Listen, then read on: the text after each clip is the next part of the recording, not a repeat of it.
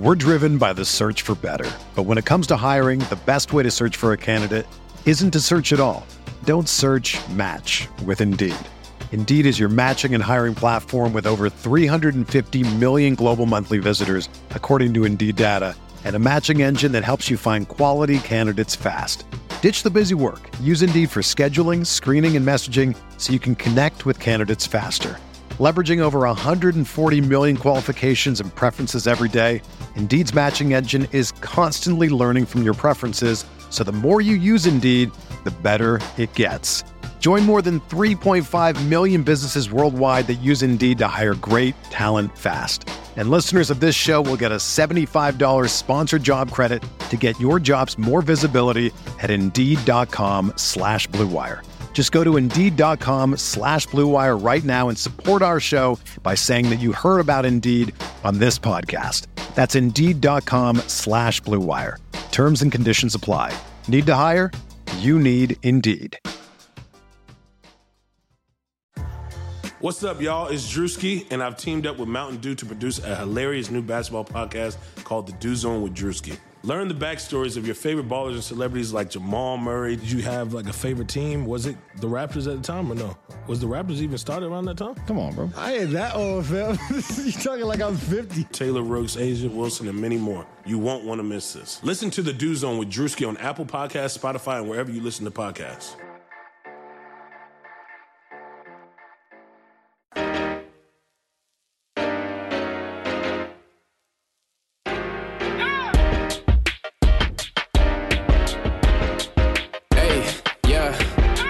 Feel like Kobe in the fourth quarter. This is the Dane Moore NBA podcast, and I am recording this today with Britt Robson of The Athletic. We're actually recording it on Friday. This will come out on Monday.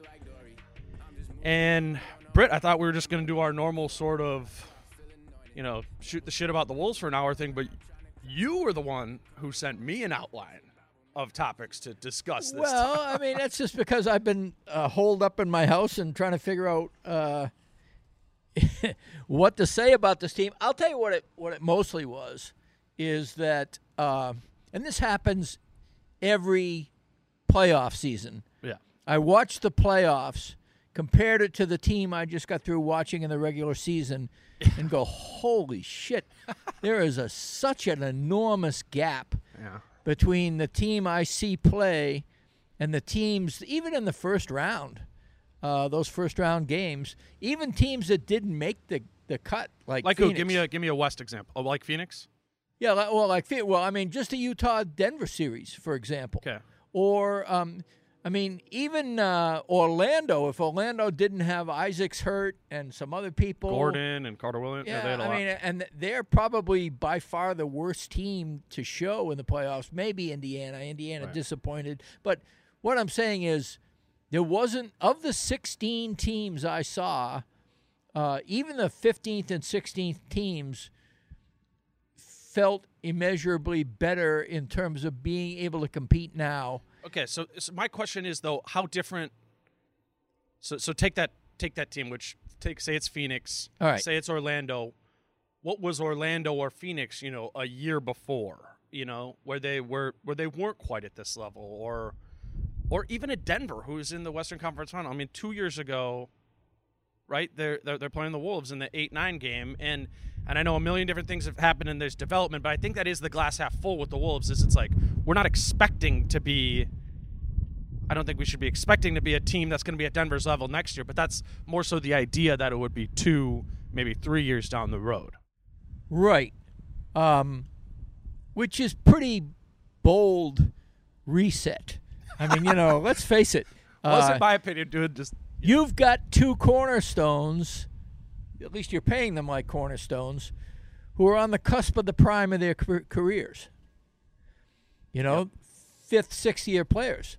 And you're capped out, theoretically. Yep. So, again, and this is actually, if you recall the list I sent you, some of it revolves around the fact that the promise coming in from Gerson Rosas, who I have pretty steadfastly supported, and on balance, still support is that he will do things on the margins and things in the quasi-mainstream of modern NBA basketball management that will be value added. Yeah. And that means turning flax into gold in a variety of ways. And the evidence of that right now is minuscule. It's the chafest flax. It's the stuff that he's probably not turning into gold. He's turning it into zirconium or something. And I'm talking about Nas Reed and J-Mac. Yeah. Both way better than both where they were when they were acquired, the value that they had when they were acquired. That kind of development, and just the play of all the people who were in Iowa was very heartening. But we're still talking about that's one of a 3 or 4 step process for those guys alone. You know? Yeah. I mean, you mentioned the Denver Nuggets, right? Mm-hmm. I think they have 3 second-rounders in their top 8, including Jokic. Sure. You know? In fact, I wrote it down. Let me see if I can figure it out. Well, Monte Morris is their own. I think Will Barton might have been one. Let me see. Yeah, but Barton was taken 40th in the second round by somebody else. Jokic taken 41st. Morris taken 51st. Jeremy Grant 39th, second round. Torrey Craig, 2-way contract. PJ Dozier too. Yeah, P.J. Dozier, who I didn't put in here. A 2-way contract who's played at the playoffs. Right. Closed. So, but the point is, that's phenomenal. Yeah. That's and their highest drafter was Murray, 7th, taking 5 picks after, 4 picks, whatever it was, after Chris Dunn. Sure. So, it's easy to second-guess the draft on that, and I don't want to always do that because they could have missed even worse than Chris Dunn, who actually is really good on one side of the ball. But the point I'm making, Gary Harris 19th, Michael Porter Jr. 14th. Because of injury, he fell. But even Nurkic, too, they exactly, drafted, who was they got 16th, right? Some great assets for. So my point is the promise of what is going to happen is barely out of the starting gate. And Rosas has only had 1 season. He turned over the entire roster. And so, this is kind of the baby steps. At the same time, as we're taking those baby steps, some things are way beyond baby steps. The place where you are in baby steps in terms of what he's doing as a culture versus where they are contractually doesn't quite line up. Huh? It doesn't quite line up. Doesn't line up at all because you have this kind of salary load. You should be, at the very least, people would be grumbling about you staying in the first round usually. Well, I don't know if that everyone has the salary load. Everybody pays the salary cap's worth. And I think if Gerson Rosas was sitting here today, he would say, well, what would you like us to do with that $60 million that's going to Cat and D'Lo? Would you rather have it be a bunch of – at some point you got to spend that money, right? I agree. So I am not convinced that they are worth $60 million. We could start with that. Fair. But, again, there were a lot of mistakes that had to be erased. And aside from the optimal flax into zirconium, what I would give him credit for is erasing some mistakes. For sure.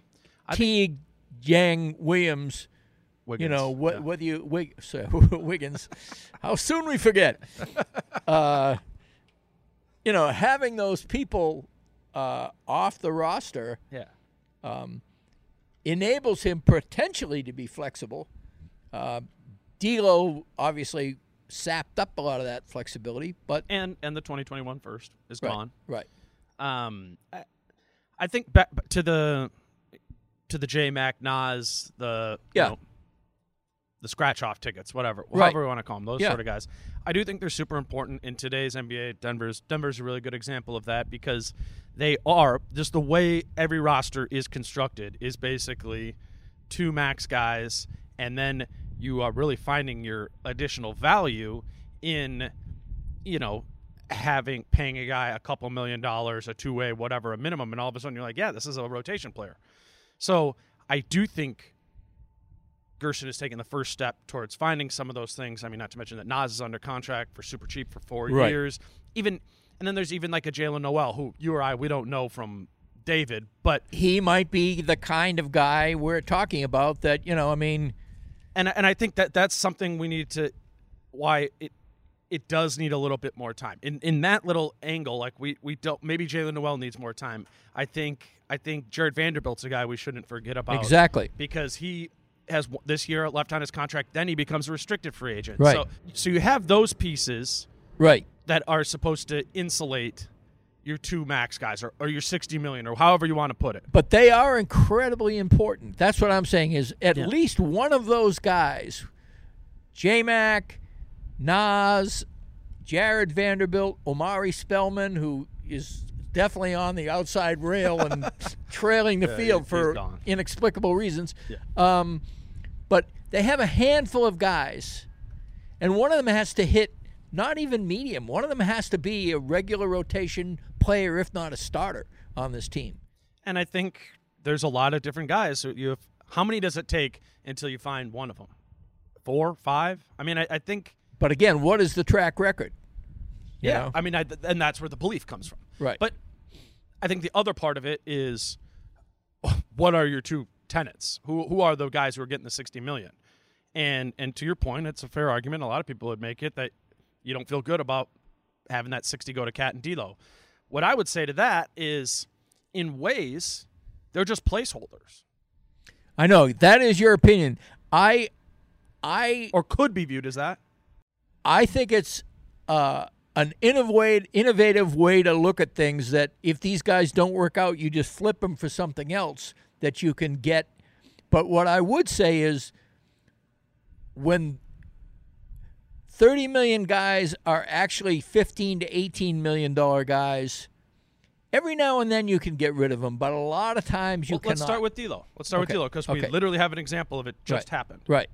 And D'Lo, who, off of not doing much in Golden State this year, quite frankly not really playing much, was able to be flipped for a 2021 first with, of course, the heavy baggage of Andrew Wiggins' contract.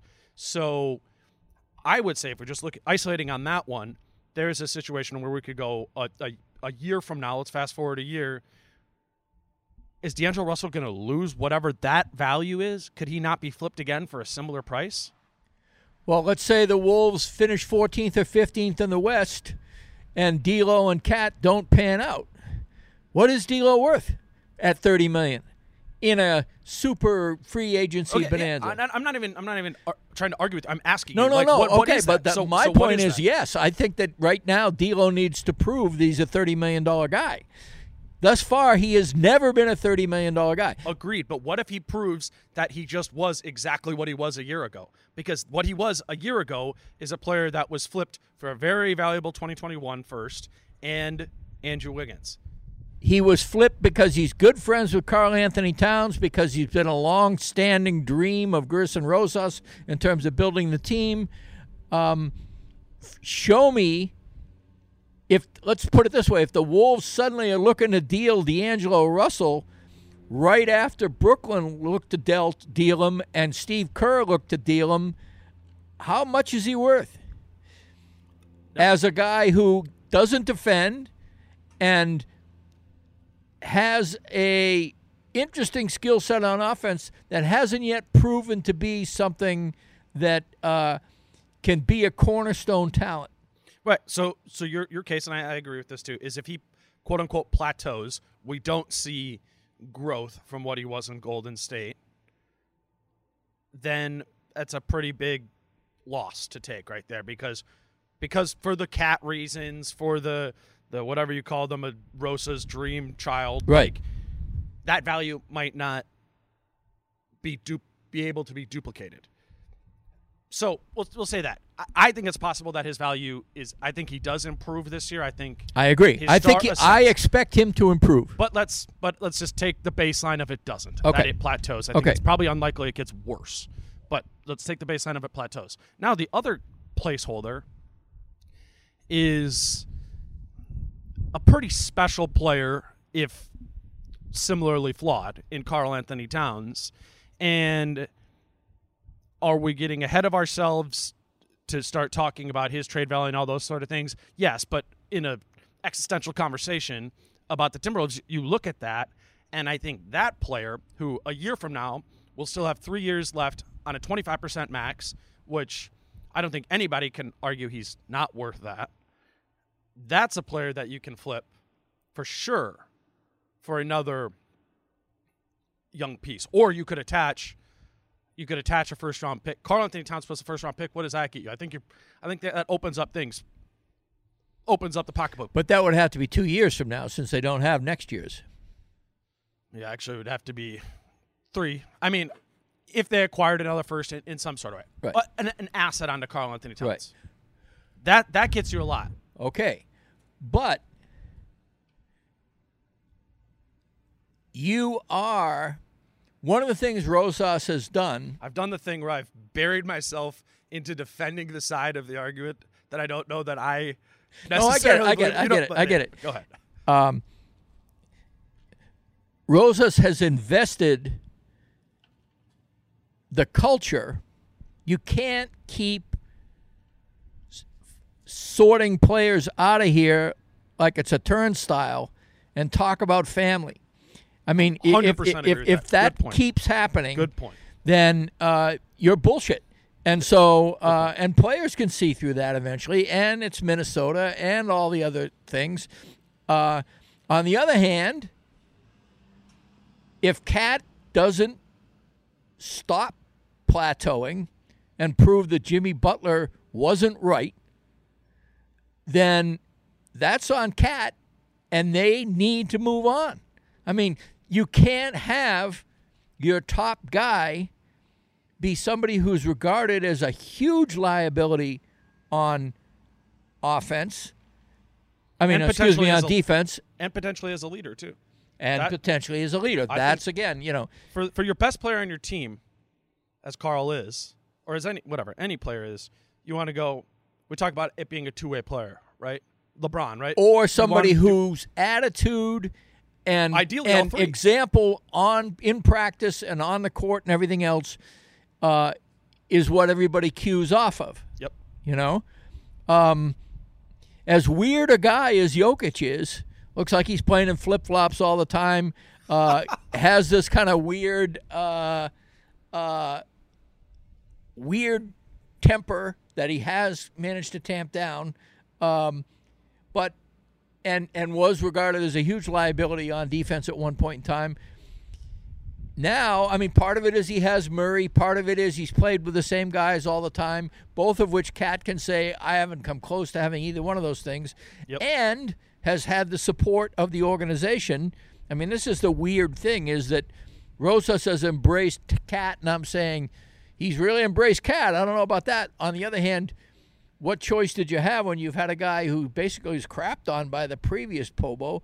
And so you got to do this. I mean, again, we're talking about past mistakes. We're talking about the fact that the Wolves have to exhume some of the stench of their legacy. But Cat's got to do his part. And defensively, last year was the most disappointing year of Cat's career. I would point out the first year with Tibbs was statistically equally as bad from an on-court, off-court standpoint. But yes, I agree with that in the sense that you would expect by year 5 that the expectations were higher and the results were just as poor. I keep pointing to Gorgie Dieng being able to work it with Covington for all of Covington's potential flaws as a 4, and just in general. Not what worries me is some of it is decision making instinctually and committedly. Yeah. And do you have the instincts? And if you don't, do you recommit yourself to the scheme so that your instincts are covered up? And Cat thinks more of himself on defense than the results would indicate. He just has to play better defense. And we can talk about the scheme. We can talk about the players around him. I give Cat passes on a lot of things in terms of this being a dysfunctional organization and the fact that he's been thrust into positions that he perhaps wasn't ready for at different times. But there's no excuse for this defense. He's had a lot of different ways he could prove us wrong in terms of calling him out on his defense, and it hasn't happened yet. And that needs to change. It needs to change this year or next year, or he should be traded. So I don't know if you saw this or not, but it kind of caught some steam getting aggregated and pumped out on social media was Doogie. I wouldn't say the word is reported, but shared on radio that Cat is, quote, good as gone. And that is because he was talking to an agent, as Doogie does, for his job. And unsolicited, this agent just brought it up that a premier player who knows Cat well reiterated that to the agent, and the agent said that to Doogie. So ton of disclaimers in there. Yeah. And the reason I want to bring it up hearsay and specious agents, et cetera, et cetera. Exactly. Right. And Okay. so I'm bringing this up not to fan the flames of that, Right. even though probably I guess I inherently am just by giving it life. But I just want to share what I sort of, how I process that and bounce it off of you is, for years now, my assumption with Cat is the far likeliest end game here is that he is gone within, having been on the team for 7 or 8 years. And that is even removing any sort of opinion I have of him as a player or person or anything like that. It's like, open up the internet. Like, that's what happens. Should we run through the top 10 players in the league? Like Kawhi, Paul George, like these guys are they stay on the team for that amount of time. And unless things click into place perfectly, those guys leave. Paul George was on the Pacers 3 years ago. Yes. 3 years ago. Yes. And then has moved twice since. Kawhi, same. He was on the Spurs 3 years ago.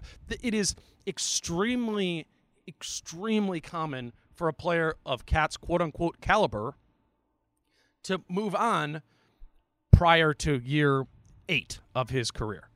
And so, I don't know. I say that to be, you're working uphill with that.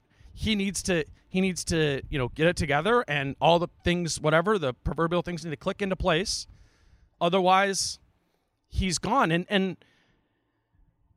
I don't know if that necessarily marks failure if he is eventually traded. Obviously, people are going to draw the line to KG, and you're like, we're going to get back a Al Jefferson and Sebastian Telfair package. Like, no.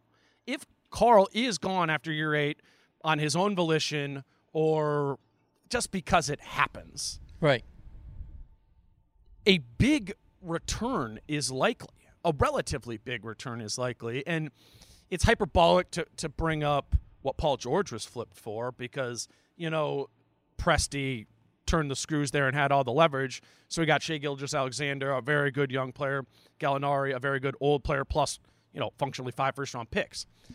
What I would just say is it's not if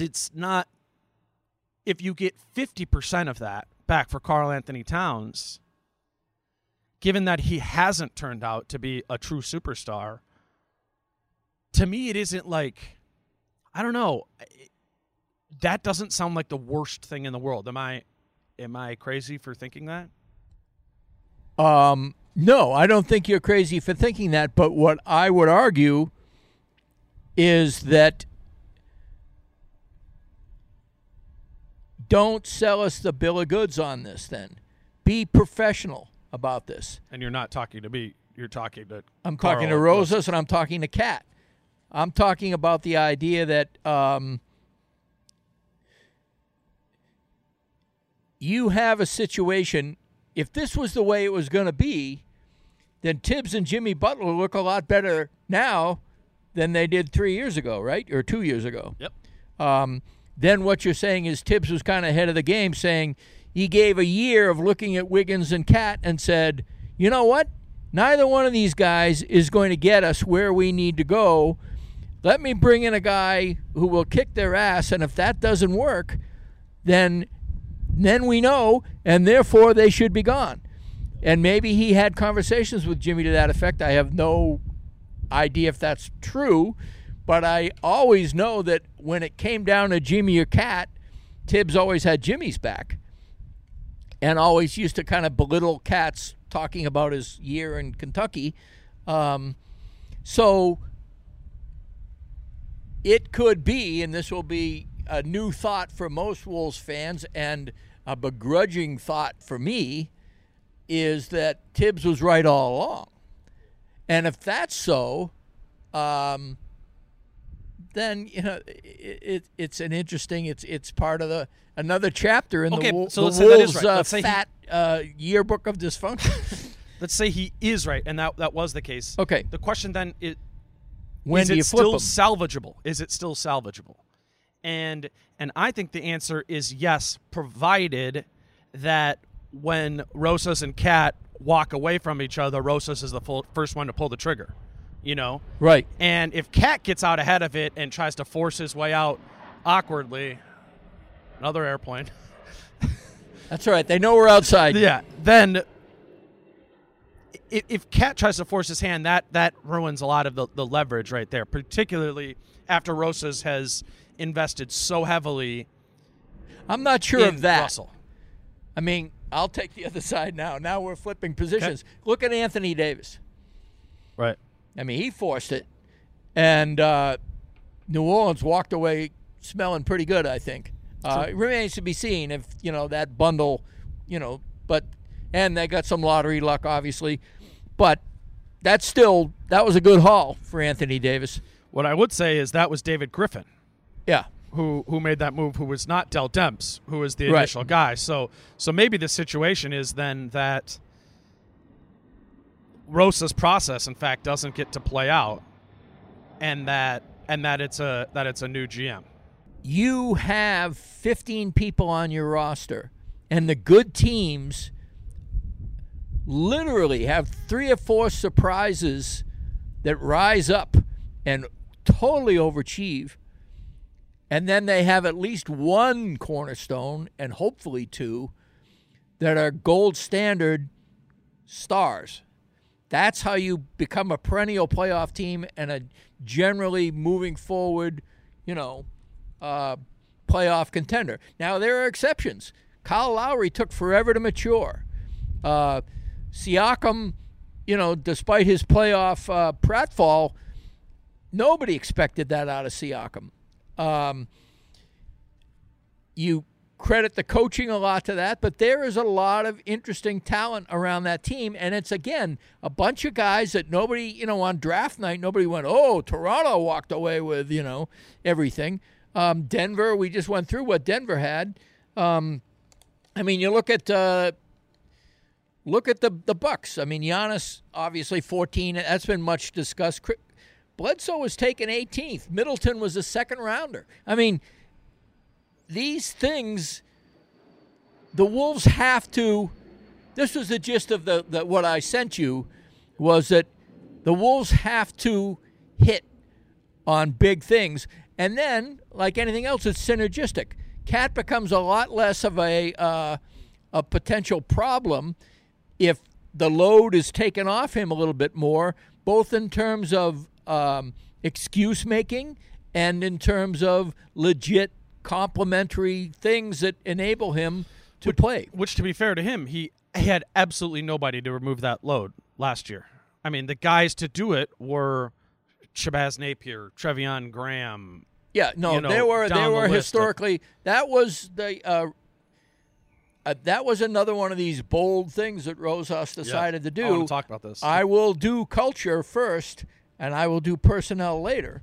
Um, Do you think he would? Do you think he would redo the way he pursued last offseason if he had the chance?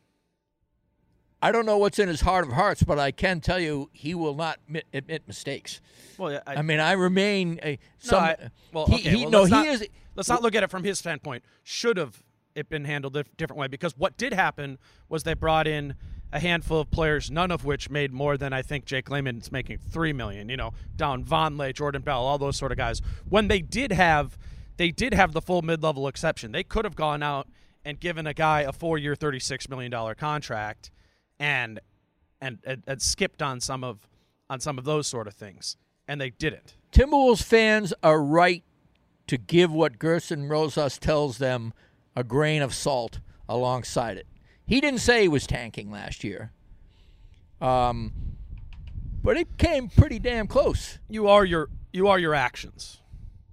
The actions, and that gets back to family culture on the one hand. Meanwhile, 95% of the roster is gone, and I do think. The Bahamas trip. There is an element. The Bahamas trip is a joke now, isn't it? Okay, sure, yeah. Those things that are on the top, I do think there's an element of you can't do it over and over again. Situationally, right? But I do think that the players, and just some of the conversations I've had with them, I do think while they were there, did feel at home, did feel comfortable with what Gerson and the front office was building, and I don't think that actually was total bullshit. And how do you think Okogie and Cat are going to feel about round 2 or 3 of that? Well, that's the question. Is there round 2 or 3 about that? And at some point, now we're at the way. Well, we're hearing, the guys are together. I mean, and that is the Saunders, Rosas. That's why Ryan Saunders is there to promote that bon homie. I mean, it is, hey, This is a family. This is friends, and nobody is a better guy to sell that in terms of being a nice guy who's genuinely interested in your well-being. I mean, we had a phoner, a Zoomer, or whatever you want to call it, the last couple days, and people were asking Ryan about getting to know certain guys and everything, and he gave a great answer. He said, I believe in organic relationships. I don't believe you can force things into that kind of stuff. And it reminds me of when everybody wanted to keep talking about his father when he was just finally ready to say, hey, we can't keep talking about my father. And he understands we can't keep talking about, how tight we are. It's getting to be time to put the rubber on the road and see how far the team travels.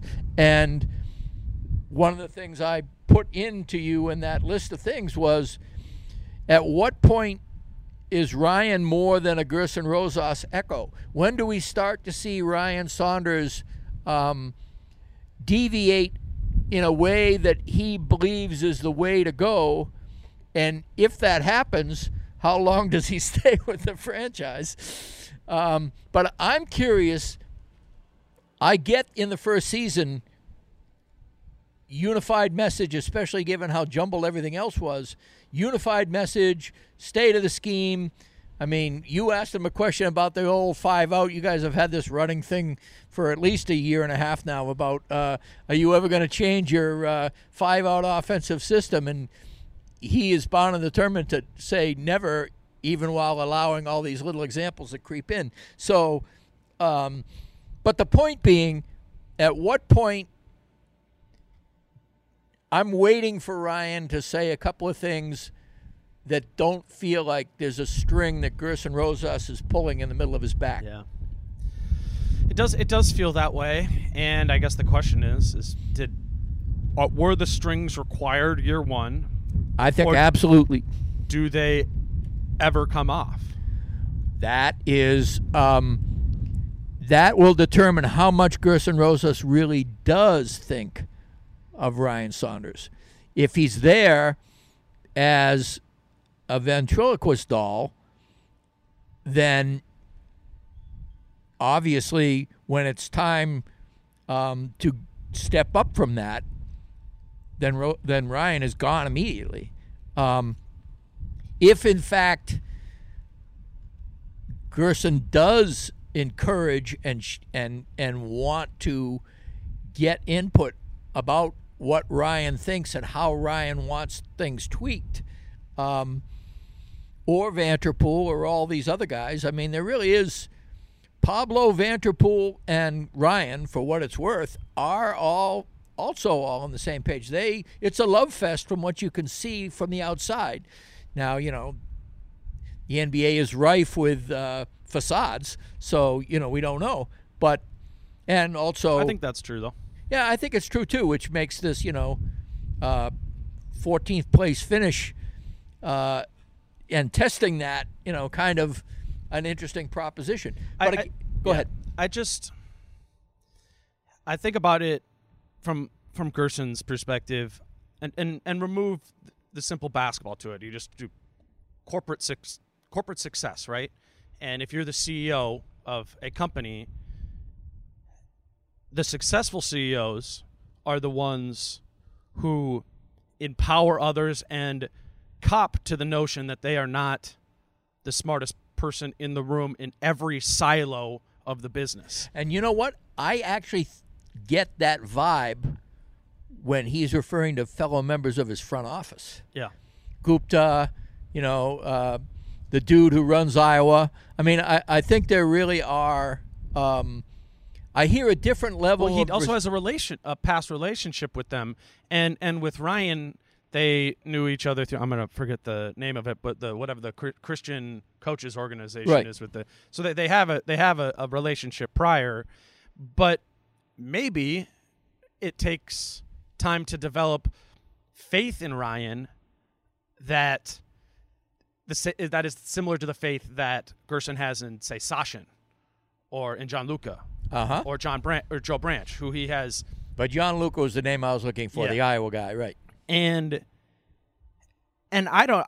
ultimately, my opinion would be that those strings do eventually need to be cut, and so that coach, the coach of any team should be the head coach of the team should be the person who is able to make the best basketball decisions, more so than the president of basketball operations.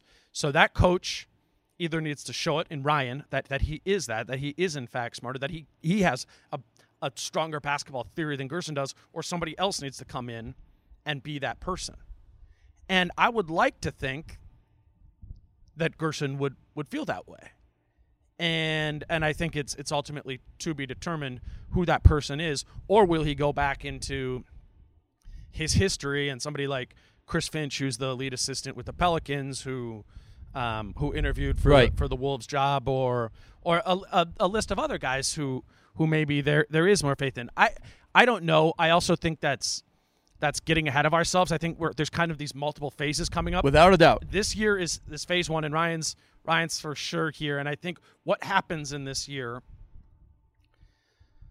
ultimately will, or at least should, determine what happens in stage two, which, as I've talked about a million times, that's when the rubber really, really hits the road, and it's like time to go, time to make this roster, time to okay, so be the Nuggets. Let's flesh this out, because you have offered up what I've always heard, and I don't listen to any other. I don't listen to podcasts, so I'm sure your loyal listeners may have already heard you say this. I haven't heard it yet. What is the 2021 plan that you envision that makes the rubber meet the road? There are going to be a lot of free agents out there. The Wolves, to my view, don't look to be in a great bargaining position to get those kinds of players. So what are we talking about in terms of this leap 2 years from now? I think it's like a Jacob's ladder, where multiple things need to come into place. And this isn't necessarily my idea. This is what I guess that they're going to do. Okay. And it is trading the number one pick back to, say, the 8. Let's just use the Knicks as the example. Trade it back to 8 and get the Knicks 2021 pick.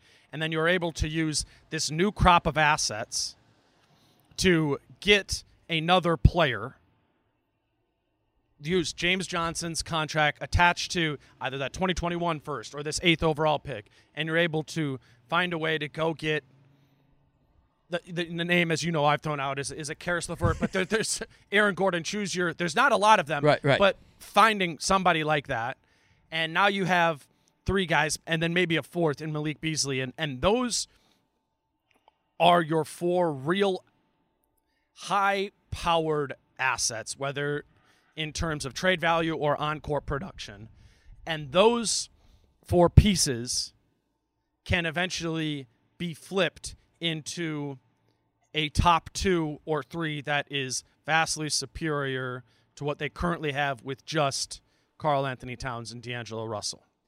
So I think, and necessarily so, because you're talking 1 year out versus 2 year out, the next step you have is a lot clearer than, I mean, then you go, okay, we got these 4 guys, and now we're going to turn them into a better top so let's 2. Get into that. Let's do that. So Okay. we got these 4 guys. All right. We'll call them Malik Beasley, Karis LeVert, D'Angelo Russell, and Karl Anthony Towns. Yes. I think come then 2021 in phase 2 of this, whatever I'm talking about right now, is 2021 is going to be player movement central, just like it was in 2019 when Anthony Davis popped off, Kawhi, Paul George, all those sort of things. There is going to be losers.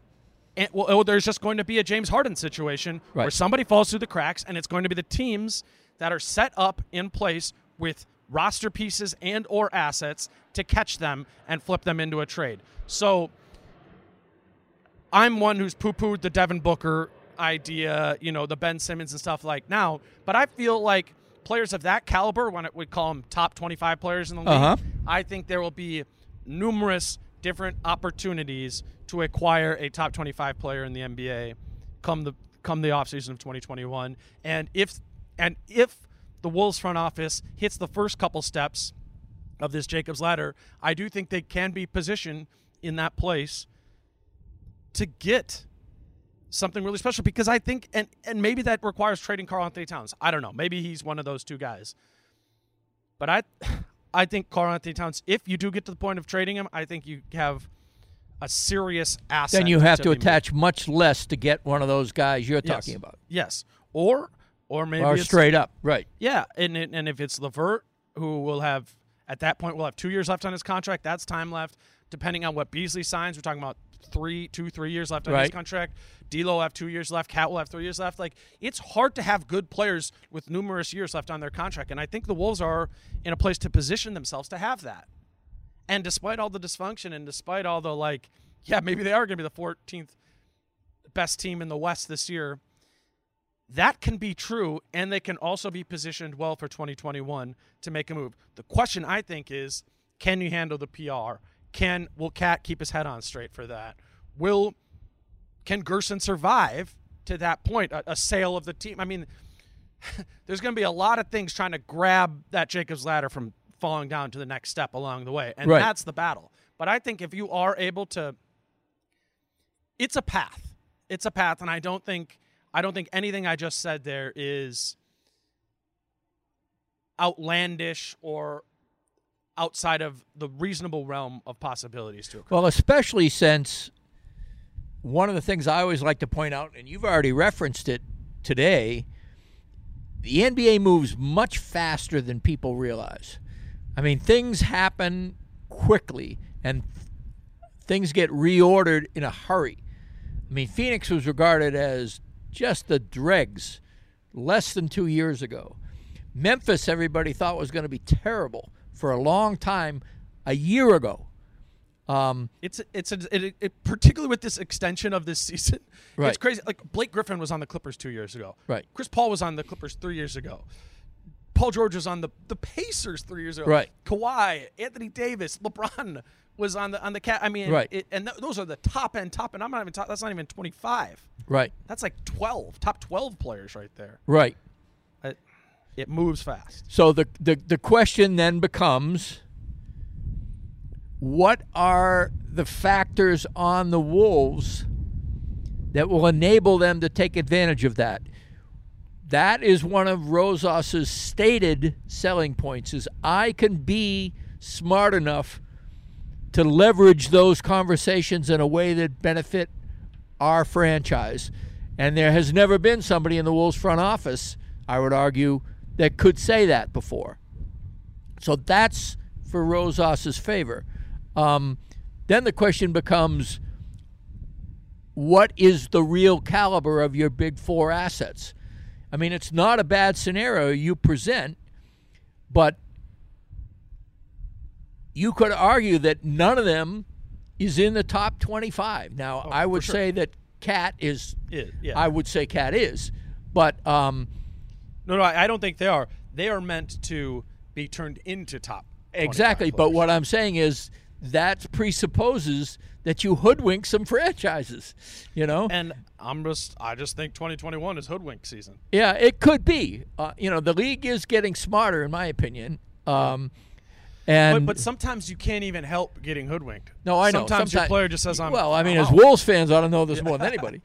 Yeah. But all I'm saying is, I'm glad to have heard the second step of the scenario, because I always heard 2021 from you, and I don't disagree with what you're saying in terms of it being. If Rosas hasn't thought of that, I would be surprised, because that is clearly the way he thinks, and that is clearly a path forward. But you've already pointed out that the squirreliness of Cat. In many ways, the ownership situation. That's a serious liability. The ownership situation is a serious liability. The legacy of the franchise, the fact that it's in a cold climate and everybody makes fun of Minnesota. Yep. Thank God for Sacramento, because otherwise everybody would still make fun of Minnesota. It's why, and this is something we've talked about, and I've talked about a bunch too, the sign and trade element is very important, because at some point there with the sign and trade, right, you don't force somebody's hand because they ultimately have to sign. But it's a little bit different than when it's just like clearing a max spot and you bring the guy in to the room and you put him in the helicopter or whatever it is, There's an element of being able to force your will with that, and because you have resources to work with, whether it's a pick or a good guy who, in Golden State's case, they had all kinds of weird, they had Iguodala, trade chip, and all the other things. They had a bunch of guys, KD coming off the books, but the allure of the franchise, the legacy of the franchise. And unfortunately,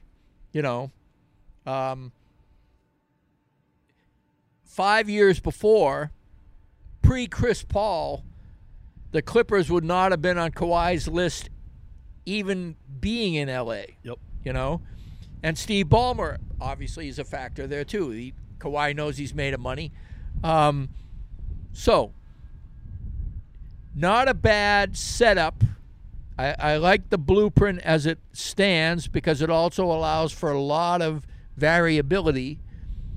And it also, we haven't presupposed one of my conditions, which is that the development team and the scouting team unearths diamonds in the rough who make your positioning stronger or bring you assets that are value assets in this. Well, and I think that's why maybe we should dig into a little bit more about what phase one is, because literally the next thing coming up is this draft. Yes. And we should talk about it. And that is just hitting that is There's pretty so critical. many possible. I mean, 117 and 33, that's fabulous. I mean, just in terms of the spacing and in terms of what, cadre of players may or may not be available in that realm. If there's somebody they like in any of those realms, basically they can get them.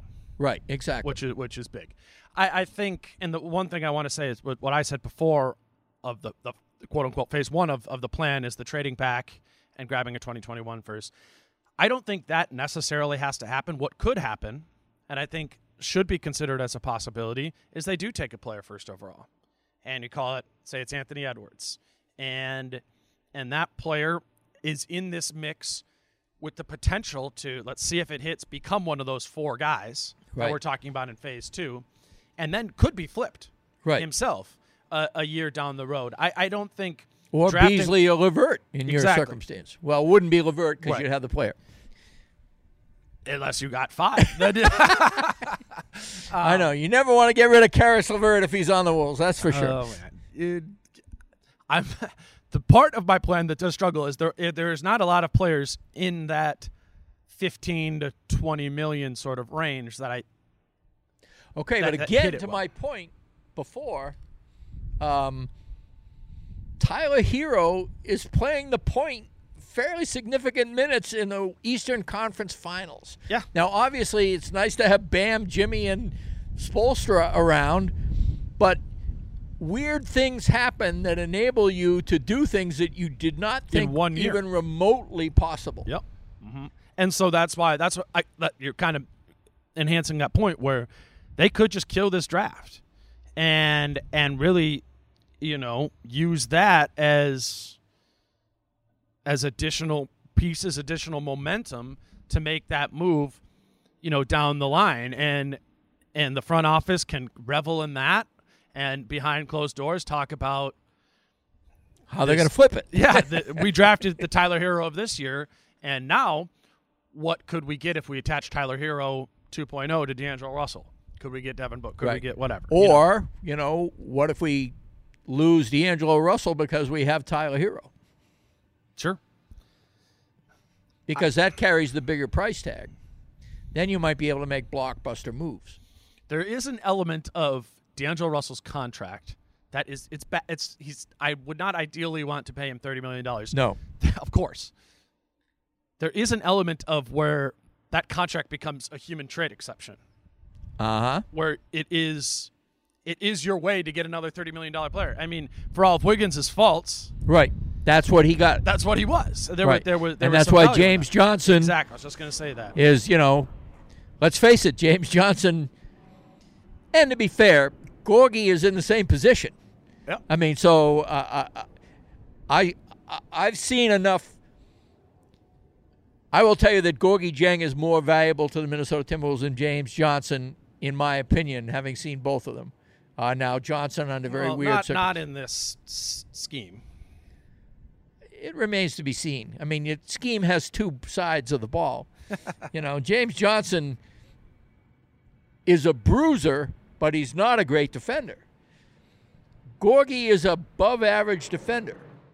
There's the risk I see in that is that James Johnson's about 4 years older than Gorgie.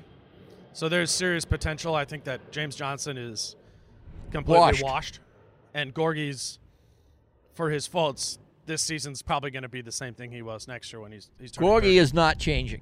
Yeah. I mean, the fact that he has developed a three-point shot. Yeah. He has a three-point shot now, which is actually pretty cool. But pretty slow, that's an issue. Well, the shot is slow and he's slow. His shot selection is something that people hate, but because, do you want, of all the people taking 16-footers, 6'11 centers are not those people. They either need to be three-point threats or they need to be down in the paint because they're big guys. Right. And if you have big guys doing that. You need him to be – the Wolves needed Gorgie to be Daniel Tice. Yeah, well, there you go. Now, there's a guy, undrafted as far as I could tell. Yeah. I was looking for how they acquired Tice, and all I know is he was great in Germany, and the next thing I know, he's on the Celtics. Well, they brought him in on a non-guarantee, and then this past year they signed him to – I think it was the room exception or something. And he's 28, so, I mean, it isn't something – he had some established – he's played a long time. Yeah. He was a phenom in Germany, which, well, I don't know what that's worth, but again, there again, I mean, you have the four wings that are the foundation of the team are all top 7 picks. Smart, I think, was 7th. Brown and Tatum were 3rd, and Kemba was right in there, wasn't he? It struck me. He's lottery. I think. Maybe 8th. Yeah, something like that. Anyway, they're all. But beyond that, both of Williams' the last picks, good value picks. They're high 20s or mid 20s, 22nd, 27th or something. So, what? And Tice. Right. One thing you said I think it is important for the Wolves to kind of find the Grant Williams sort of things too, and maybe that there's opportunity. And for that's that where in this 17 draft. and 33 come in if they don't deal them. So I guess that's my question for you is. What are they? You don't know the prospects, but you know what the Wolves' needs are, and maybe 17 and 33 are more of a position where they could be drafting for need. Right. So what would you like to see come out of the draft that isn't the number 1 overall pick? And maybe I can help by a dropping guaranteed names. defender who could become at least somebody you have to guard on offense. And the position could range from 4 to 1. Anybody but a 5 on that. Unless it's a BAM 5. I think Sadiq Bey from Villanova is that guy there who could be. I when I did my board, he was 14th, but that's maybe me juicing him a little bit. I think he could be there. Is Vassell gone? Yeah. Vassell will be gone. Probably top 5, I think. Uh-huh. I have him 6th on mine. Uh-huh. So I think you're more digging it. The problem is there's a couple of guys like that who are going to go in the lottery. Isaac Okoro from Auburn I think he's day 1. He's Dort and has potential to laugh. You know what I'm talking about. And he has I know potential exactly what you're talking about. He has potential to. Will add he get 30 in his final game? That's not his final game. Dort's coming back next year with a vengeance. But the problem I think kind of with this class is it ends up getting a little bit cluttered, and a lot of those sort of guys might be gone before 17. And I think if you're the Wolves at 1, you don't want to be drafting what you just said, a defensive guy who maybe. Well, okay, let's say instead of, is there any team that has 2 picks inside of 15? Inside of 15. In other words, can the Wolves deal 1 for 7 and 12? Is there any franchise that has that circumstance? Oh yeah, I think that could. I think you'd be selling the 1 pick short to do that. I think 1 could be flipped for like 4 and 8. Yeah, or even better. Yeah, 3 and But I mean that doesn't. Well, if that's true, maybe not 3 and 8. The way I see it is, I think LaMelo Ball, Anthony Edwards, and James Wiseman have. I don't want to not superstar. None of those guys interest me, quite frankly. I know you have Bell as your top pick. Physically, I think they profile as a player. You could say I could see them, whether it's really likely. I'm not saying it's over a 50% proposition. They have propositions of becoming special athletes that are physically special, that become something special because of that. To me, and others would obviously disagree with this, the draft is, choose your adventure. But after that, I think you have a lot of guys who profile as maybe becoming very good role players. And Onyeka Okongwu from USC, right. I think you'd love him. Yeah, I do love Okongwu from what I've seen. Yeah. Here's what I'm saying, and obviously this is ridiculous. It's akin to saying I want the next LeBron James, but I want the next Kawhi Leonard. I want the guy, in other words, the guy who right out of the gate is going to be a really good defender, and you hope he becomes really good on offense. Now, obviously, what Kawhi became on offense is insane. Could not have been even come close to be predicted. But right away, it's kind of like the kid that the Sixers drafted, who's Thibault. So good, Yeah. Thibault.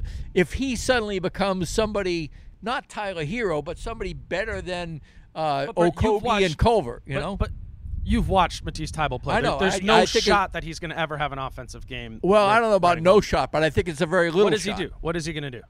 I think he can probably drive and get to the rim. I think I don't know. I think we do this a little bit too much, where we believe that. I know, because 3 and D players can end up becoming the 3 is actually going to be there, or the offense is going to be able to be there. Well, that's what I want. I want somebody who, you go to the bank for the defense, and then on offense, you see signs that this person, whether it's because they have a great work ethic or whether it's because they sort of evince some kind of, you talk yourself into a decent offensive profile. I don't know. I just wonder what the likelihood of this is. And this is. Then give me a lockdown defender anyway. I don't care then. I mean. Counterpoint.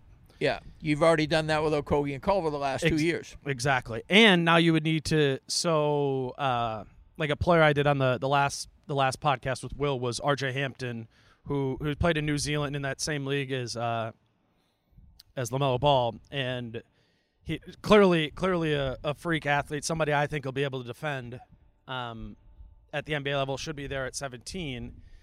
But he, like so many of these other prospects, I mean, I would be stunned if he's shooting at a competent level 3 years into the league. And it's really the thing that sticks out to me about this draft is particularly terrible shooters or guys that I just, it's not impossible. There's the Kawhis, there's the examples.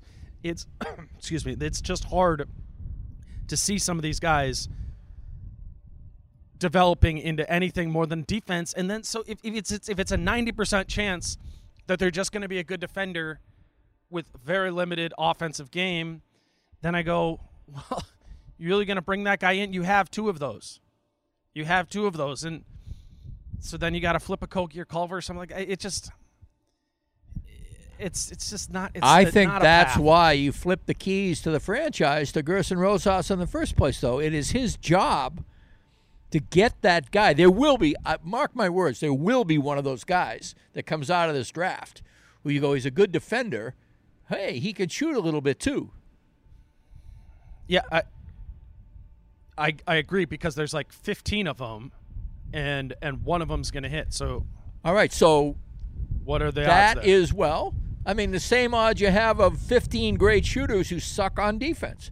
We already have two of those, by the way, that are paying $60 million. So not in role player roles, though.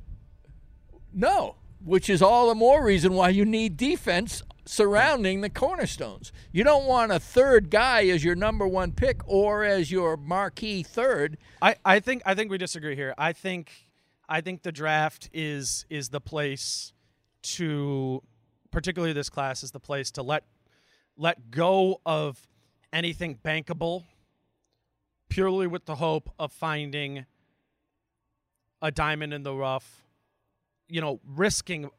incurring more risk and welcoming the possibility of a failure for that player to be.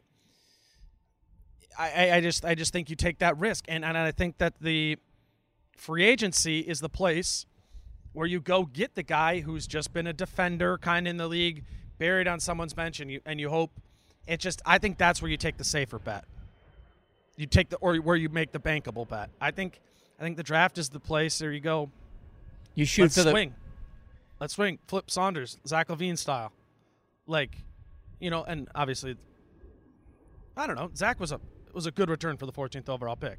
But that was the ethos of that decision by Flip. Right. And I think that should be the ethos of Gerson if he's going to be picking at 17. You need to be able to defend to compete even remotely in the NBA. Yeah. I'm sorry. Yeah. But the offense, the scheme is right, and the personnel for the scheme is getting right.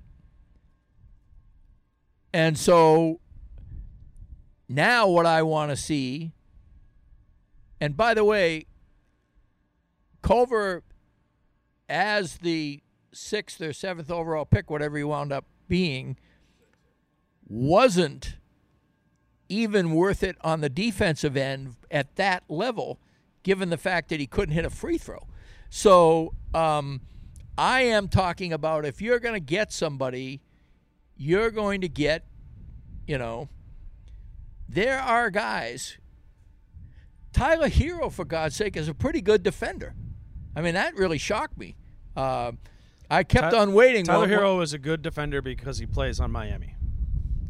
Well, there you go. All right, so if you drafted if Tyler Hero was on the Timberwolves, he'd be terrible. He would not be a good defender. Okay, well then, because what is Tyler Hero? Let's just talk about this Boston Miami series. What's Tyler Hero doing well defensively?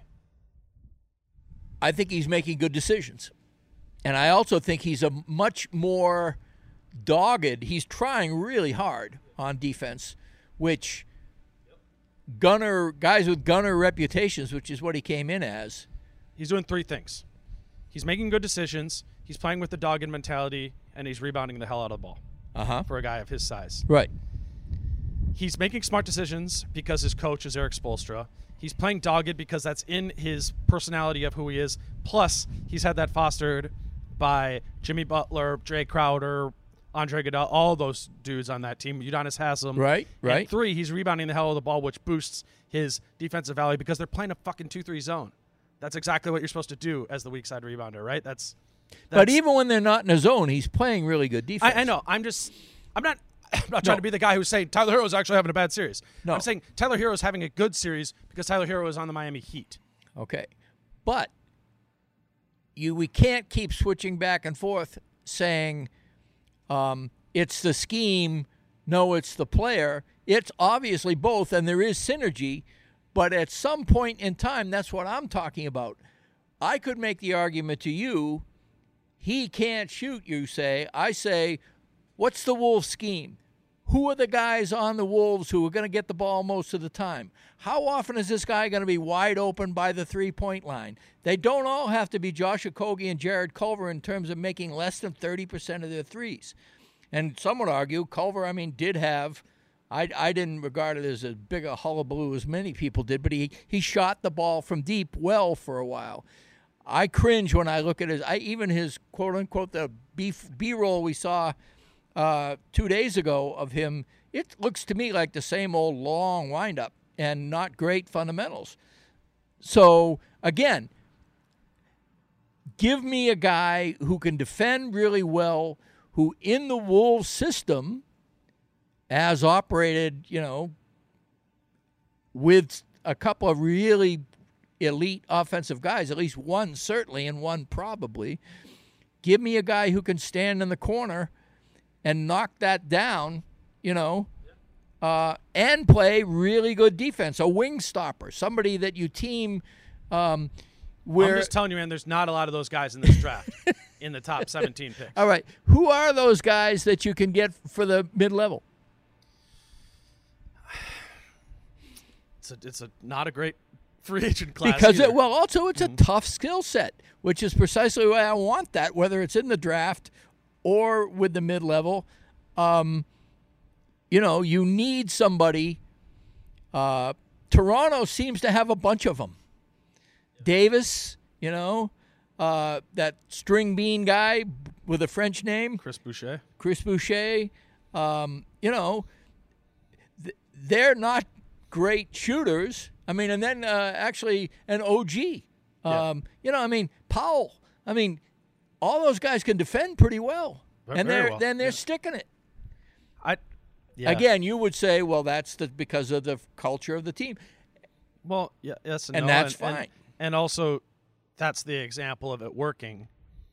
I think for every OG Anunoby who has proved to be a great pick, there's a bunch of other dudes who entered the draft process with serious injury concerns like OG did and serious jump shot issues like OG did and fizzled out of the league very quickly or became a bit role player. So, I don't know. The question becomes, do you try and take the OG guy with the risk that it's a complete fissure, or do you take the guy who has an even less likely chance of becoming something special? You're saying to me is it's a weak draft class. It's particularly weak in shooters, I think. And all right, so what about your guy, the guy you always big upped, Hedsmith or whatever his name is? Nesmith, right. Aaron Nesmith, right. He's will probably be the worst defender in the lottery. I've heard really bad things about LaMelo Ball on defense, by the way. Is that true? Yep. The film was really bad. And number one overall, thanks. Okay, let's do that. We'll do the LaMelo. All right. So LaMelo Ball's film is bad because what I think is because he's never been coached defensively in that way, and he clearly wasn't there. There wasn't a. I think you can tell a lot about how a player it has or hasn't been coached by the way they pursue ball screens. Okay, if you're doing a different thing every single time, you're probably not being coached there. Right. LaMelo was doing a different thing every single time. We talked about the last one, Archer Hampton, too.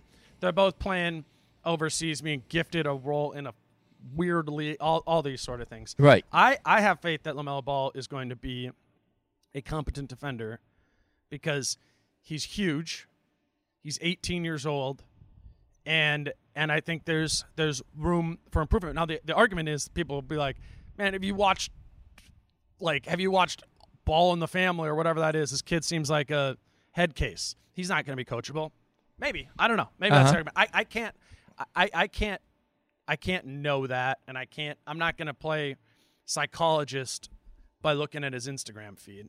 Even though, I consider that sort of stuff.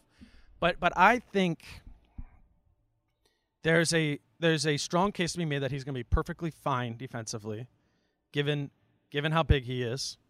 And I think he has room for athletic growth. I think he needs to, just like he hasn't been coached, I don't think he's been physically trained in the way. I think we saw that with Lonzo, major body shift over the first 3 years of his career. Right. I think you got a basketball player in him, and I love the idea of if D'Angelo Russell and Karl Anthony Towns are your core tenets, I love the idea of a big secondary ball handler who can pursue that pick and roll with Cat on the second side. I think that's extremely valuable. I think we saw it in a very limited sense, but we did see it with Jordan McLaughlin. Right. And I think we saw D'Angelo Russell totally willingly embrace being like, oh, yeah, I'll be in the corner this time. Oh, yeah. D'Angelo Russell, I think, is fine off if ball, we right? had him in the media availability, that was going to be my question, is how do you have a preference percentage of the time? How would you like to work it? Would you like to be a true combo? Would you like to be a pure point? Would you like to actually be only an occasional point and just work your, not have to worry. When you have the ball in your hands, you don't have to worry about feeding people who need the rock every now and then. And I'm interested to hear what he says there, but you know how it works. I know, with some it'll of be that political, stuff. right? I'm going off of something that I've watched a bunch as him in his 12 games with the Wolves. His behavior signaled very willing to play off ball, and go back to the Brooklyn time, his behavior signaled very that whole willing to team play played off off the ball, right? Exactly. So I just think LaMelo Ball is the quote-unquote one on my board. Honestly, I've moved to the point where it's 1A, 1B, 1C with him, Edwards, and Wiseman. Okay, and what is the argument for Wiseman? Because, I mean... That's not Wolves-specific. I think... Oh, I see. Okay. All right. But I think Wiseman, had he played in college, is the no-brainer number one pick this year. Will Wiseman fall? It wouldn't surprise me to see Wiseman fall to like 11 or something. Wouldn't surprise me to see Wiseman go 1. But also... if the Wolves traded it. But also, would it surprise you if he fell? No. But that's the nature of it. Because he's a big man who's unschooled. And has played 3 games of basketball in the past 2 years. I mean, he's like a very, very poor man's Ayton, isn't he? No, I think he'll be. I believe he's going to be a really high level defender. You think he'll be better than Ayton at both sides of the ball? Do you think he'll be a better player? Ayton had a pretty good year. I wouldn't be surprised. All right, what about the other two, the Sacramento guy and the Chicago guy in that draft? Remember? Bagley? Huh? Yeah, I like Wiseman as a prospect more than Bagley. And then Chicago, Wendell Carter or Lauri Markkanen? Wendell Carter. I just think he's much more physically daunting than those two guys are. They didn't hear that last comment. Yeah, I don't know how these microphones are going to have dealt with these airplanes. We've been outside the whole time. It's a pandemic. Right. And it is what it is.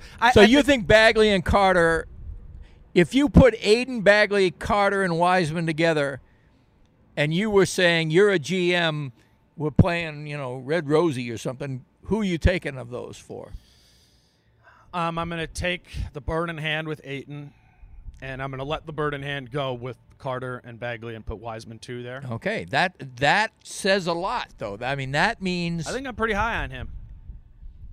And it's hard to, it's hard to really base that in film. Can he be a three-point shooter? I think Wiseman will shoot, yeah. There's not many examples of it. He's actually... All right, so your description of Wiseman is far more charming to me than your description of Ball. Yeah, but okay, are we having this conversation through the Wolves lens or through? Right. Like I don't know. I mean, I've toyed with the idea of Wiseman on the Wolves. It kind of feels like a non-starter, right? Right. Unless Gerson Rosas is zigging when everyone else is zagging. Maybe it wouldn't bother me. Right. It wouldn't bother me. None of the three. I don't think if they pick it,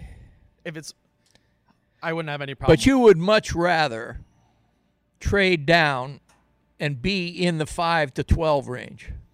Provided I can get a 2021 first, yeah. Right. Even if Which I don't know. What if you could get a 2021 in the 20s? No. You need to be a lottery pick? Yeah, I think so right, the narrative is the Knicks want LaMelo Ball. They have the 8th pick. I mean, I think that's the dream. You get the 8th pick and you get the Knicks pick next year. The Knicks are probably going to suck, right? Yep. I mean, I think that's if you can do that, I think that opens up. Now you have the 2021 pick. We were talking about before how that was an issue of not being able to trade future picks because you don't have your 21 for like. So what are you giving the Knicks? The Knicks. Would you do that? I don't know. I mean, I don't know. If you were the Knicks, would you take the first pick for the 8th and your 2021 first? No. Yeah. I mean, so maybe there's protections on it then. Yeah. I mean, how can we know that? Or how do we know what their actual view is? And the Knicks are capped out too, aren't they? Or close to it? No, they got all those guys who were on. It was like that's right. Taj. That's right. They got rid of second everybody. year was Right. guaranteed. I mean, but they want to save their money for the free agency, so you can't really get into personnel with them. It's got to be picks. Yeah, and I don't know. I don't know if that would happen. That's why I'm saying if that offer isn't there. Right. If that offer isn't there, or there isn't a facsimile of that offer from another team in the 5 to 10 range, then I guess you go ahead and you draft LaMelo, you draft Edwards, and let's let it ride and reassess in a year come 2021. All right. And would it be a huge mistake, in your opinion? Do you pronounce it Vassell then? Vassell, I said yeah. Vassell. Okay. What if you just take Vassell first? Or Okongwe first? Yeah, So Will, who I've been those are the two guys I like. Yeah, and so Will, who I've been doing these podcasts with, has Vassell number 1 on his board. Okay. And you think he knows his shit? I mean, he's a college basketball coach who watches film for his job. So yeah. That's not an answer, but I believe you. No, yeah, I do. Yes, I do. To be clear, and I don't have him there because I don't see the upside in Vassell. Though if I'm being honest, he's talking me into it over time. Well, isn't he a lockdown defender who already hits threes pretty well? Isn't that what I've been talking about? He might be. And where are you yes. doubtful? And I'm sorry for all the people who've heard. No, you this is go good. Back and forth, and you're hearing it again. But I'm doubtful of Vassell as an athlete. I don't think athleticism is as important in the modern game as it was. Because I've gone back and looked at it because this was my point, and it's what Will really disagreed with. He's like, he didn't see that, and I've gone back and looked at Vassell's clips on defense, and you'll get this. He reminds me of how Keita Bates Diop moved athletically, where he was like big like that. But you know what I'm talking about? I know exactly what you mean. I do not want another Keita. Yeah, well. Because he's definitely better than Keita Bates. I'm just talking about from an athletic profile. No, I get it. Lacks a little bit of that explosiveness, but is still stout, I think, defensively. Well, I mean, the thing about Keita is he made the right decisions and he tried hard. But he was never going to get appreciably better than what you saw. Right. And I think what Will's argument would be is that Vassell seems like a guy that could develop a game that's not just 3-and-D, that could take you maybe 1-2 off the dribble and hit that 16-footer when the Plus, when the game let's calls face for it. If Vassell defends like Keita, he's not going to be in the lottery. I mean, if he is, he's going to be a mistake. You're taking that comparison I know. Literally. In other words, what you're saying is he lacks that athleticism, but he certainly has enough athleticism to be significantly better on defense than Keita, right? Yes. Okay. Yes. He just doesn't have that extra gear. Mm-hmm. On the other hand, Kawhi doesn't either. Kawhi does it with strength. He's got both. Kawhi's got both. Kawhi's quickness is not. It's circumstantial. It's like Harden quickness. You know. You're right. The predominant thing is strength, and so then I think the difference of opinion here kind of comes in where Anthony Edwards has that extra burst. He has that physicality, and there are ample clips of him looking awesome defensively, and there's 3 times as many of him looking like trash defensively. But I personally choose to focus on those positives there in the name of it could explode into an upside a lot more on both sides of the ball. Well, one of the things that, and correct me if I'm wrong here, his 3-point percentage is bad, but people still rave about his offensive game. So I'm assuming that he's just phenomenal from mid-range to the rim. Is that true? Not in effectiveness. Interesting. So why do people love his offense? I think it just he pops physically. He looks like a guy who so the can Wiggins create comparisons that in that respect are fair. I assume he's bulkier than Wiggins. Yeah, he's like 6'5", 6'8" wingspan, 225 as an 18-year-old. 225, there you go. Yeah. So that's, if Wiggins had 30 pounds and still is quick, he'd be a hell of a lot better player than he is now.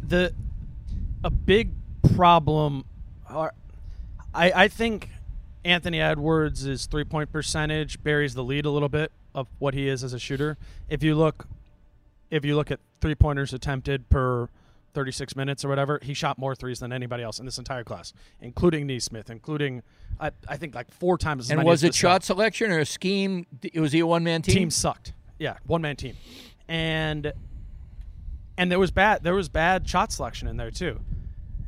But again, being somebody who's choosing to look at the glass half full there, right, is saying part of that's coaching. And them that his team at Georgia was very limited. I think they just felt really lucky at Georgia. Tom Crean felt really lucky to get this guy who's the number 4 overall recruit. I mean, who's the last guy to go to Georgia?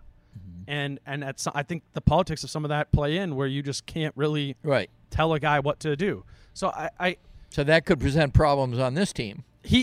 Anthony Edwards is the guy to me who, if we're talking 3 years from now about, remember when we thought this 2020 class was just going to suck?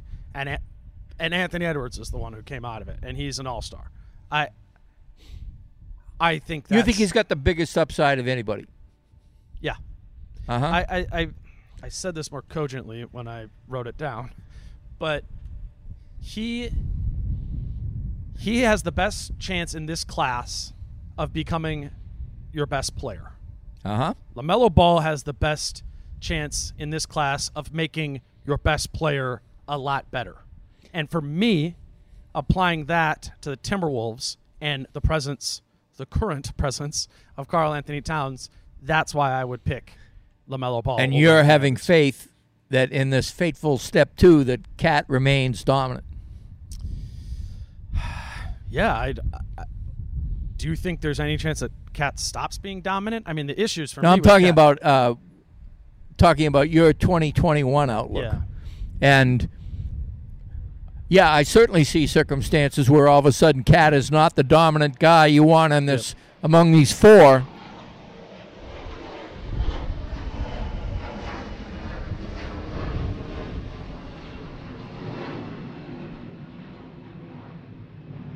Who are all these people that are flying in the middle of a pandemic? Friday afternoon, man. I don't know. Hitting vacation or something. So anyway, let's pivot. How long have we been going? Yeah, we should probably get there. One more topic. What do all you right. Well, I do. And again, I'm at a disadvantage because I don't know these guys. But I do want to talk about 33 because this gets back to and let's include Vanderbilt, Spellman, and Evans. And okay, Evans. Man, I'll tell you, if Evans comes out of this, at least Evans is at. If Evans does anything, you can tell me. I'm his not. Name. I was just finishing your. No, sentence. I know, but It never occurred to me to even put the guy in the conversation. Hey, man, so he's under contract next year. I understand that. All right. So the 33 and then the guys we just talked about, Vanderbilt is obviously the most enticing right now, right? I mean, I've seen a little of it. The Sam Vicenzi piece that I thought was very good in The Athletic. Really said, and he talks to a lot of scouts.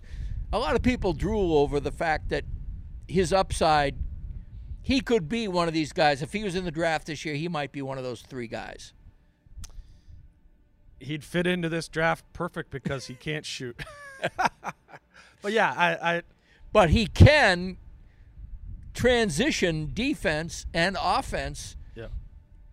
I mean, in the modern game, having a guy, if you can develop that skill set and that physical dimensions into something and put him next to Cat, I mean, his upside as a complement to Cat are phenomenal, provided he doesn't mind deferring on his shots. When he gets the offensive rebound, he figures out a way to get it to somebody else. No, well, that. So I don't think you were on that Zoom call, but I asked Gerson about him, and I plugged the audio into the last podcast I did, so people probably heard that. And then I went back and watched his Kentucky stuff, which was, I was very impressed physically. With I've what watched Vanderbilt some of his. I've seen some of his clips when after the Vincenzi piece and the scouts were raving about him. I said, yeah, this is a guy, To your offensive rebound point, or that, quite frankly, anytime he touches it within 10 feet, it's Shabazz Muhammad. So, he never. Sometimes he needs to change. Yeah. Yes, you would need to, but the limited availability we have he won't suggests that he won't. But we're talking with Vanderbilt. We're talking about the 9th man in the rotation. You right? can't. He cannot become something special. Yeah. Probably won't. Well, I mean, I don't know. I still think that's a hit. Like, if he's playing, if the Wolves are in the playoffs, he's like a tall Torrey Craig. Sure. I mean, and he's, yeah. I think, and I don't know. He really played just like the 5 defensively, or kind of like the 4 for Kentucky. So I don't have a strong opinion on whether or not he can defend in space on the perimeter. Right. He's an athlete, so you would hope, but sometimes some of those, it still doesn't work. Okay. But he's maybe a guy who could be in a playoff rotation. He's a project. He's a project who could potentially be a low-end rotation player. But you were talking about 33. Yeah. And Spellman, let's just say briefly, whatever well got poisoned, whose fault it was, it's a damn shame, and it's not reflecting well on either Spellman or the Wolves. Something needs to be resolved there because he had some stuff that looked like he could be a good rotation player. So I asked around about this a little bit, not to Timberwolves people. Right. So well, my well of information is not being poisoned with propaganda. There's some pretty serious Spellman-ish off-court issues. I mean, behaviorally, perhaps, and eating behavior was a major. The 2 people I talked about that it's like I'm not. They both said I'm not surprised at all that Amari Spellman is someone they've written off. Okay, well, and the people I've talked to behind the scenes have pretty much said he thinks he's a hell of a lot better player than he is, and is offended that other people don't feel that same way. Exactly. So, okay. So we'll move on from him for a second, although I must say, if anybody can unlock that guy, they're going to have something pretty good, in my opinion. Yep. 33, I keep on coming back to my boy John Hollinger and Paul Reed. Yep. Is he going to be there at 33? I think he'll go closer to 17. Oh. Yeah. So I know he was nowhere to be found for a while. He's back in favor? Yeah, I mean, I think he's a tricky one because he played at DePaul, wasn't really mainstream in any sort of way. I would think he'd be a guy in whatever the version is of these workouts that they're going to do for the players that'll stand out a bit there. I'd be surprised if he fell out of. And is Patrick Williams going to fall to 17? Yep, a lot of people seem to really like him as a Wolves fit there. He's extremely raw. I mean, a P.J. Tucker type. He's the build of P.J. Tucker, but not a little necessarily bit taller. I'm not as high on Patrick Williams as other people are. Can he be a really good defender? Yeah. I think he has a chance, but I think it was very sloppy. Again, very sloppy. he won't have P.J. Tucker's corner three, is what you're saying? I don't think he'll have, or certainly not right It may away. take another 7 years like P.J. Tucker to develop it. Exactly. I don't know, but certainly, but to my previous point, don't want to talk about both sides of my mouth. Like, I think if there is a guy from this class who is Kawhi in that 17 range, maybe it is Patrick Williams. All right. I'm on board then. Yeah, I mean, I don't want to say Kawhi, but no, I know what you mean. You know what I mean. My prototype. Yes. Well, I'm glad I brought him up then, because I would, if he falls to 17 and he's a guy we know can defend and is built like a brick shithouse and might be able to shoot. I don't think we know he can defend. I think he can maybe defend. He didn't defend it. I mean, he got the Zach LaVine treatment in college where he's coming off the bench for his team. Okay. And I think that it was a very good team. It's that Florida State team playing with Vassell, and they're one of the best teams in the country. But he's not ready. He's nowhere near ready. But lottery ticket. All right, let's finish off by you giving me some what you regard as good options at 33. And the other thing that's really cool about 33 is Gupta can get involved with contracts. Yeah. And other teams may want that pick. It could be a nice inclusion because of that contractual flexibility. And then also, give me a sense of the Iowa guys that are not J-Mac and Nas, Keelan Martin and Jalen Noel. Yeah. Well, to be frank about 33, I think there's only been a couple of guys that I've really watched that have been there. I've focused more on the top prospects.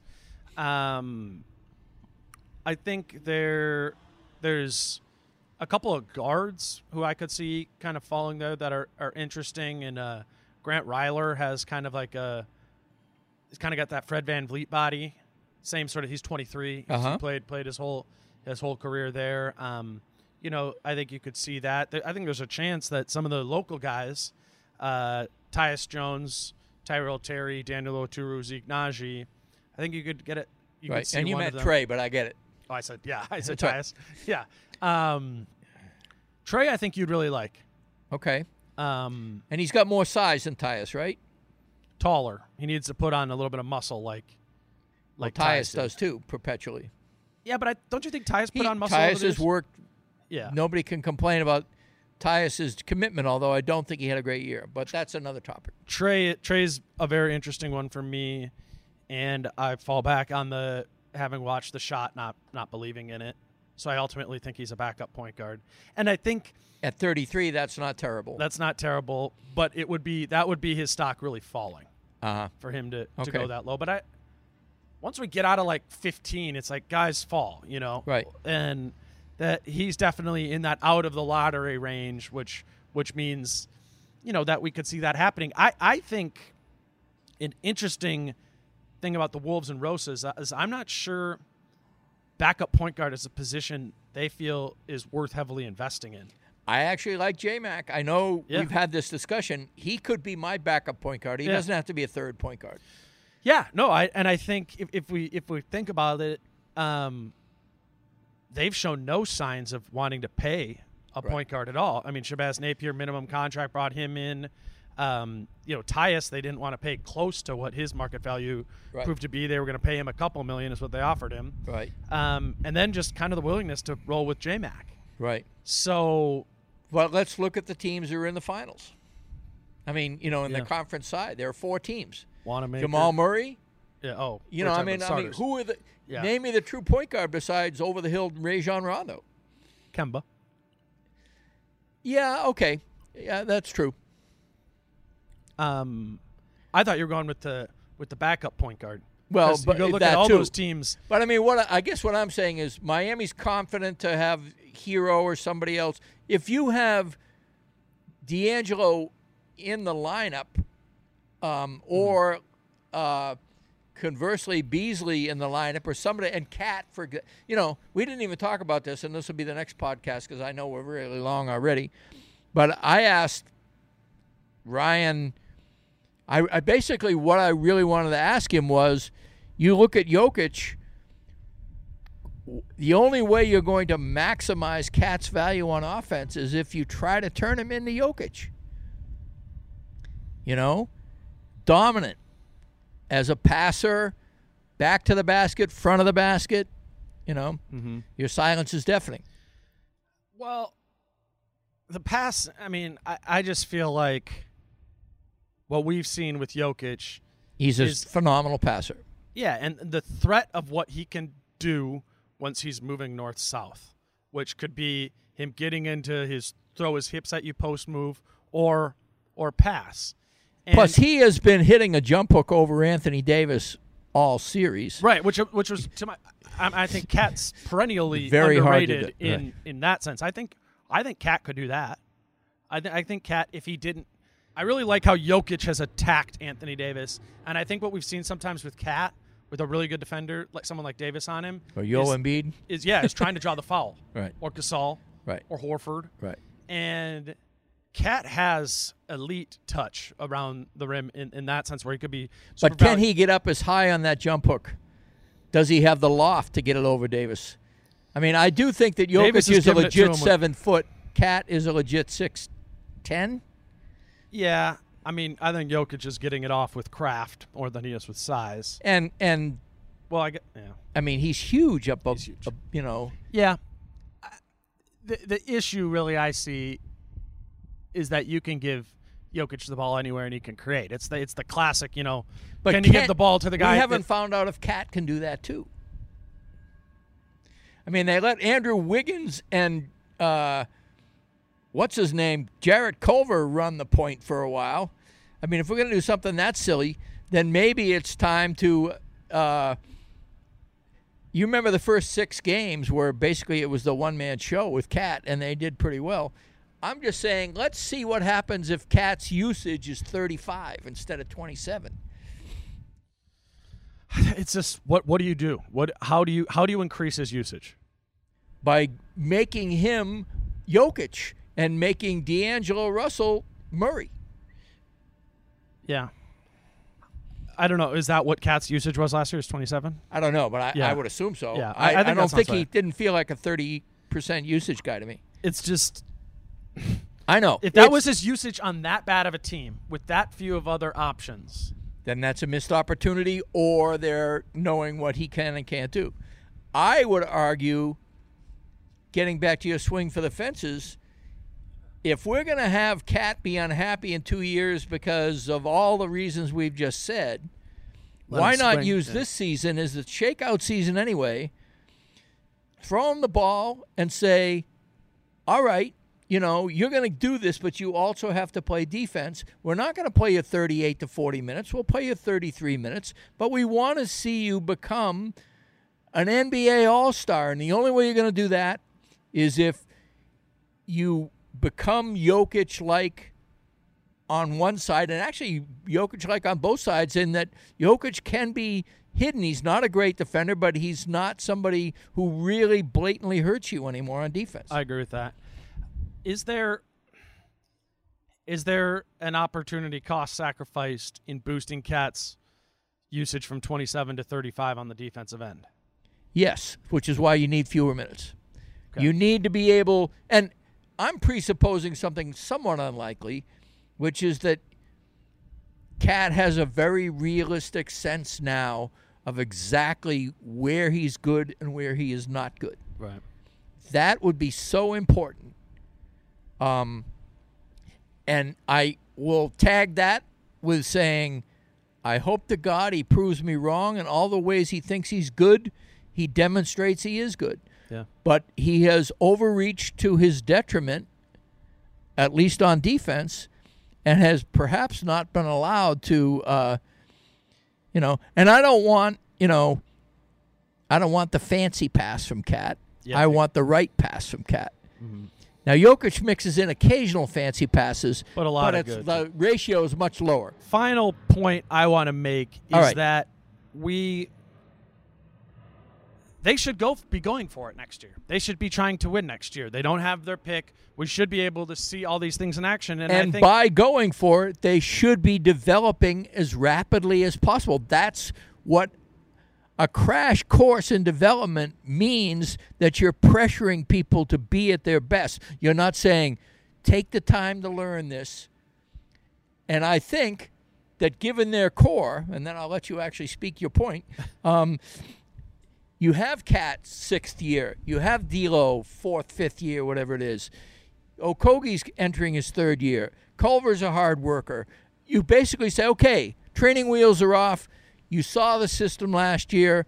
This is what we need to do. This is how we're going to do it. Let's go broke. Yeah. You're our guys. Yeah, and I think... And that will shake things out, too. You'll begin to learn. I mean, we'll learn if Cat can handle 35% if, God forbid, they let him do it. I mean, we tiptoed around it a little bit before, but I'll outwardly say my perception of what happened last year was that they were tanking. Well, if they weren't, then they're really in trouble. Yeah, that's my opinion on it. And well, I think the Cat's injuries. Well, it's like tanking, not blatantly tanking, but it's like, okay, miss a couple extra games here, focus on development there. It's not what the Sixers did, but it was a willingness to prioritize other things. Nobody was unhappy with the way the season was going, from what I could tell on the inside. Nobody was saying, when are we going to stop losing? I am sick of this shit. Yeah. I didn't hear that a lot. No. I don't think so either. I think like that horrible Sacramento loss where they blew a 27-point lead, like they didn't want to lose that game. Right. You don't, because some losses hurt more than others. But I think generally speaking, to your point, it was okay in their eyes to have a year where they didn't win a lot, so as to have an increased chance at not only developing but also getting the first overall pick. Well, you go in with a roster that is full of bargain basement people, and then you say you're going to play a style that they can't play. Mm-hmm. I mean, how much do you want to argue against tanking if those two things are happening? Right. My broader point is that that's gone. Yes. That those incentives it should be gone. Those incentives are gone. They don't have that pick next year. They don't have that pick. I mean, the thing you could say is they prioritize development, and maybe they play their rookie more than he deserves, or play Culver more than he deserves. Maybe those things happen, and that's like has a sliver of quote unquote tanking to it. But really, it's the reason I'm excited for this season to happen is like, let's go. Like let's you and I sit down at a game and be watching it. I mean, how many times did our conversations end up being like, oh, well, what does this New Orleans team have? Or this, because it just was what was happening on the Wolves end was just, quite frankly, boring. Right. Every Wolves game should be next season. Right. And bearing some sort of injury that throws them completely into they might end up still being the 12th best team in the West, but they are incentivized to push for the 8th, which I think will make for a far more enjoyable viewing experience for you and I and for fans. Right. And I'll close with, you waited half the season to trade Jeff Teague for Alan Crabb. Why don't you just get rid of Jeff Teague on day one and then say, hey, backcourt's wide open, folks. Andrew Wiggins, you want to be the guy? You're the guy. Mm-hmm. Or whatever. And maybe just, again, in hindsight, a missed opportunity. Missed opportunity. I don't think if we really peel it apart piece by piece, every move, every decision they made last year gets an A. No. In the aggregate, we're giving it, you and I both are giving it passing grades, but I think we dig through some of that stuff and go, well. Not in a vacuum. We're not giving last year an A in a vacuum. We're giving it probably a D in a vacuum. I mean, if you're not looking at what they were potentially setting themselves up for. But if you're talking about. But we are looking at what they were potentially setting themselves up for. And in that case, they have earned, okay, let's see what happens now. Right. But, and for all the reasons we've just discussed ad infinitum, we have hope that this is a franchise that can execute the 2-year blueprint that you said, because a mediocre front office cannot. Yeah. is a lot of hurdles and a lot of obstacles, and you have to negotiate them not only adroitly but presciently. Mm-hmm. That's a tall order. But again, it's always been a hell of a task. And if Gerson Rosas is going to walk around like he owns this franchise, which is the way he operates, then and by the way, I'm okay with it at the moment. Mm-hmm. Now comes the pudding, I'm excited for it. Thanks for doing this, Britt. Sure. I'm sure we'll still got a while until anything really meaningful starts to happen, but I think we're starting to get a little bit more. We just turned 2 hours out of nothing, so I'm pretty sure. I don't think it's ever a problem. I don't think it is either. There's going to be more stuff coming out from Wolves camp, just with whatever this bubble is. Unfortunately, we haven't seen much or anything from Karl-Anthony Towns. Don't exactly know what's going on there, but I'm kind of viewing it like summer league, and I think for fans who are thirsty, just for anything Timberwolves related, they'll have something there. I'll be delving into some of that stuff depending on what we get from these Zoom media availabilities and dropping in audio in future podcasts, and then continuing to do a couple more of the draft profiles with Will. But thanks again, Britt. And sure. We'll do it again soon. That's Britt Robson, at Britt Robson on Twitter. Until next time, I'm Dane. Peace out. How I'm feeling, man, I hope it never stop, yeah. Green and hot so you can find me in the crowd, yeah. Don't let standards ever bring you down, yeah. Hope you dancing like nobody else around, yeah.